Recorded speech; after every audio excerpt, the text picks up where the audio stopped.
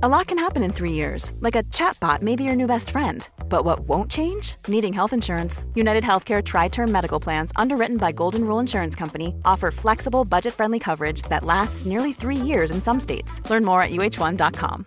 Millions of people have lost weight with personalized plans from Noom. Like Evan, who can't stand salads and still lost 50 pounds. Salads generally for most people are the easy button, right?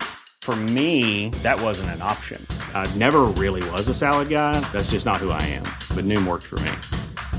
Get your personalized plan today at Noom.com. Real Noom user compensated to provide their story. In 4 weeks, the typical Noom user can expect to lose 1 to 2 pounds per week. Individual results may vary. So if a person believes that the earth is flat, you can't talk him out of that. He knows it's flat. Look out of the window and see. It looks flat. So the only way to convince him that it isn't is to say, well, let's go and find the edge. And in order to find the edge, you've got to be very careful not to walk in circles, so you'll never find it that way. So we've got to go consistently in a straight line, due west, along the same line of latitude. And eventually, when we get back to where we started from, you've convinced the guy that the earth is round. But that's the only way that'll teach him. Because people can't be talked out of illusions. Well, now, there is another possibility, however. Let's say we take as the basic supposition,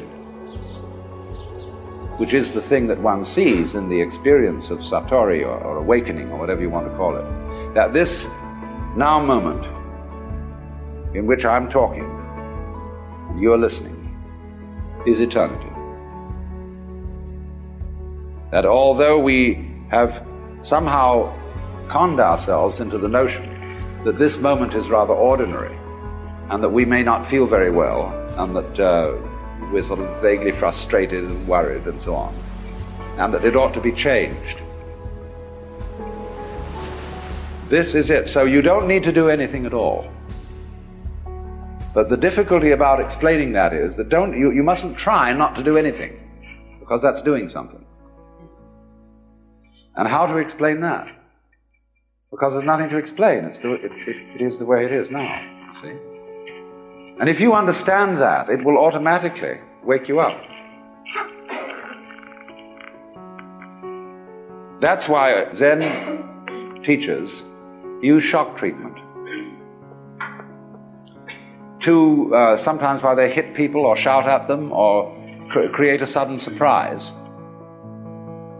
Because it is that jolt that suddenly brings you here. See, there's no road to here, because you're already there. And if you ask me, how am I going to get here?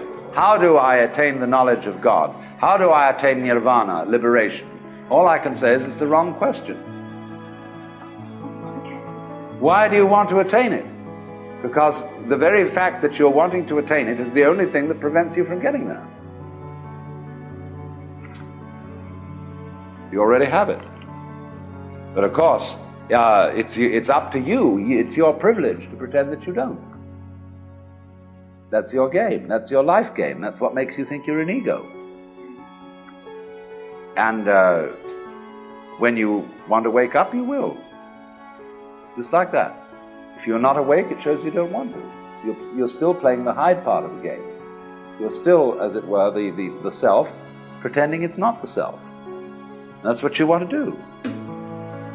So you see, in that way too, you're already there. When you understand this, a funny thing happens. And some people misinterpret it. You will discover, as this happens, that the distinction between voluntary and involuntary behavior disappears. You will realize that what you describe as things under your own will feel exactly the same as things going on outside you.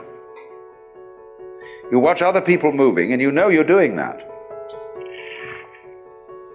Just like you're breathing or circulating your blood.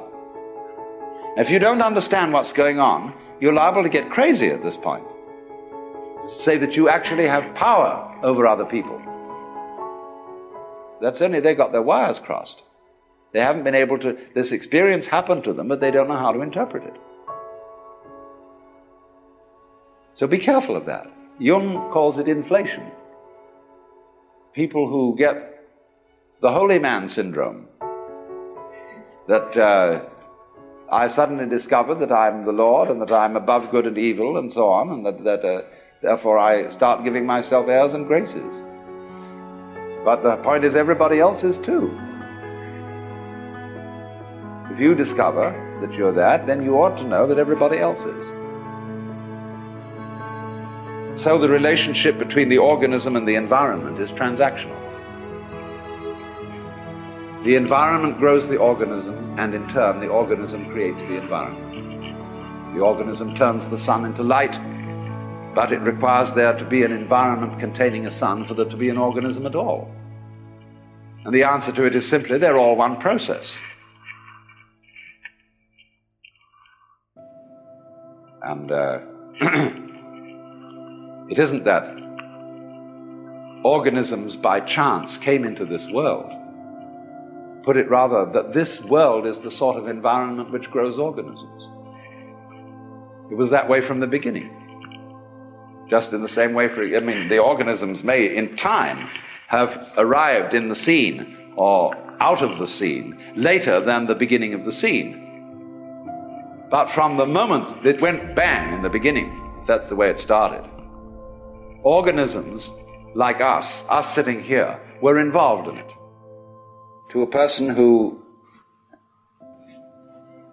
really wakes up, you very soon realize that your existence is not something that is just the hopeless little creature that's suddenly confronted with a great big external world that goes gah at him, and eats him up.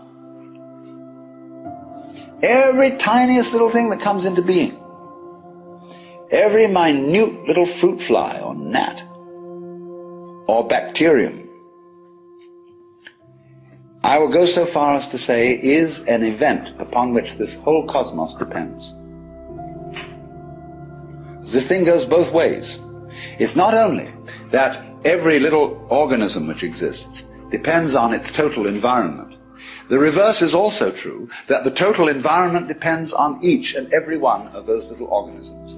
So that you could say, this universe consists of an arrangement of pattern in which every event is essential to the whole thing.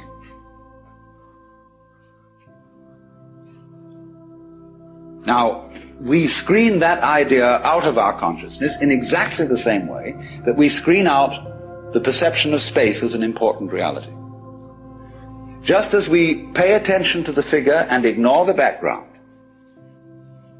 so we see one way of looking at things, namely that the organism is very frail against the environment. It lasts a long time, the environment, but the organism only lasts a short time. What do you mean the environment lasts a long time? What does the environment consist of? Just a lot of little things. And yet there is the environment just as the same way as there is the face in the newspaper photograph behind all those little dots. When you get far enough away from it, you see the face. When you get far enough away from all the organisms and the little bits of things, you see the environment in another scale of magnification. But actually, the whole thing is arranged in a polar system where the enormous depends on the tiny and the tiny depends on the enormous. And you get a relationship between these extremes which can be called a transaction. That is to say, a transaction when there's buying and selling. It's impossible to have buying without selling and selling without buying.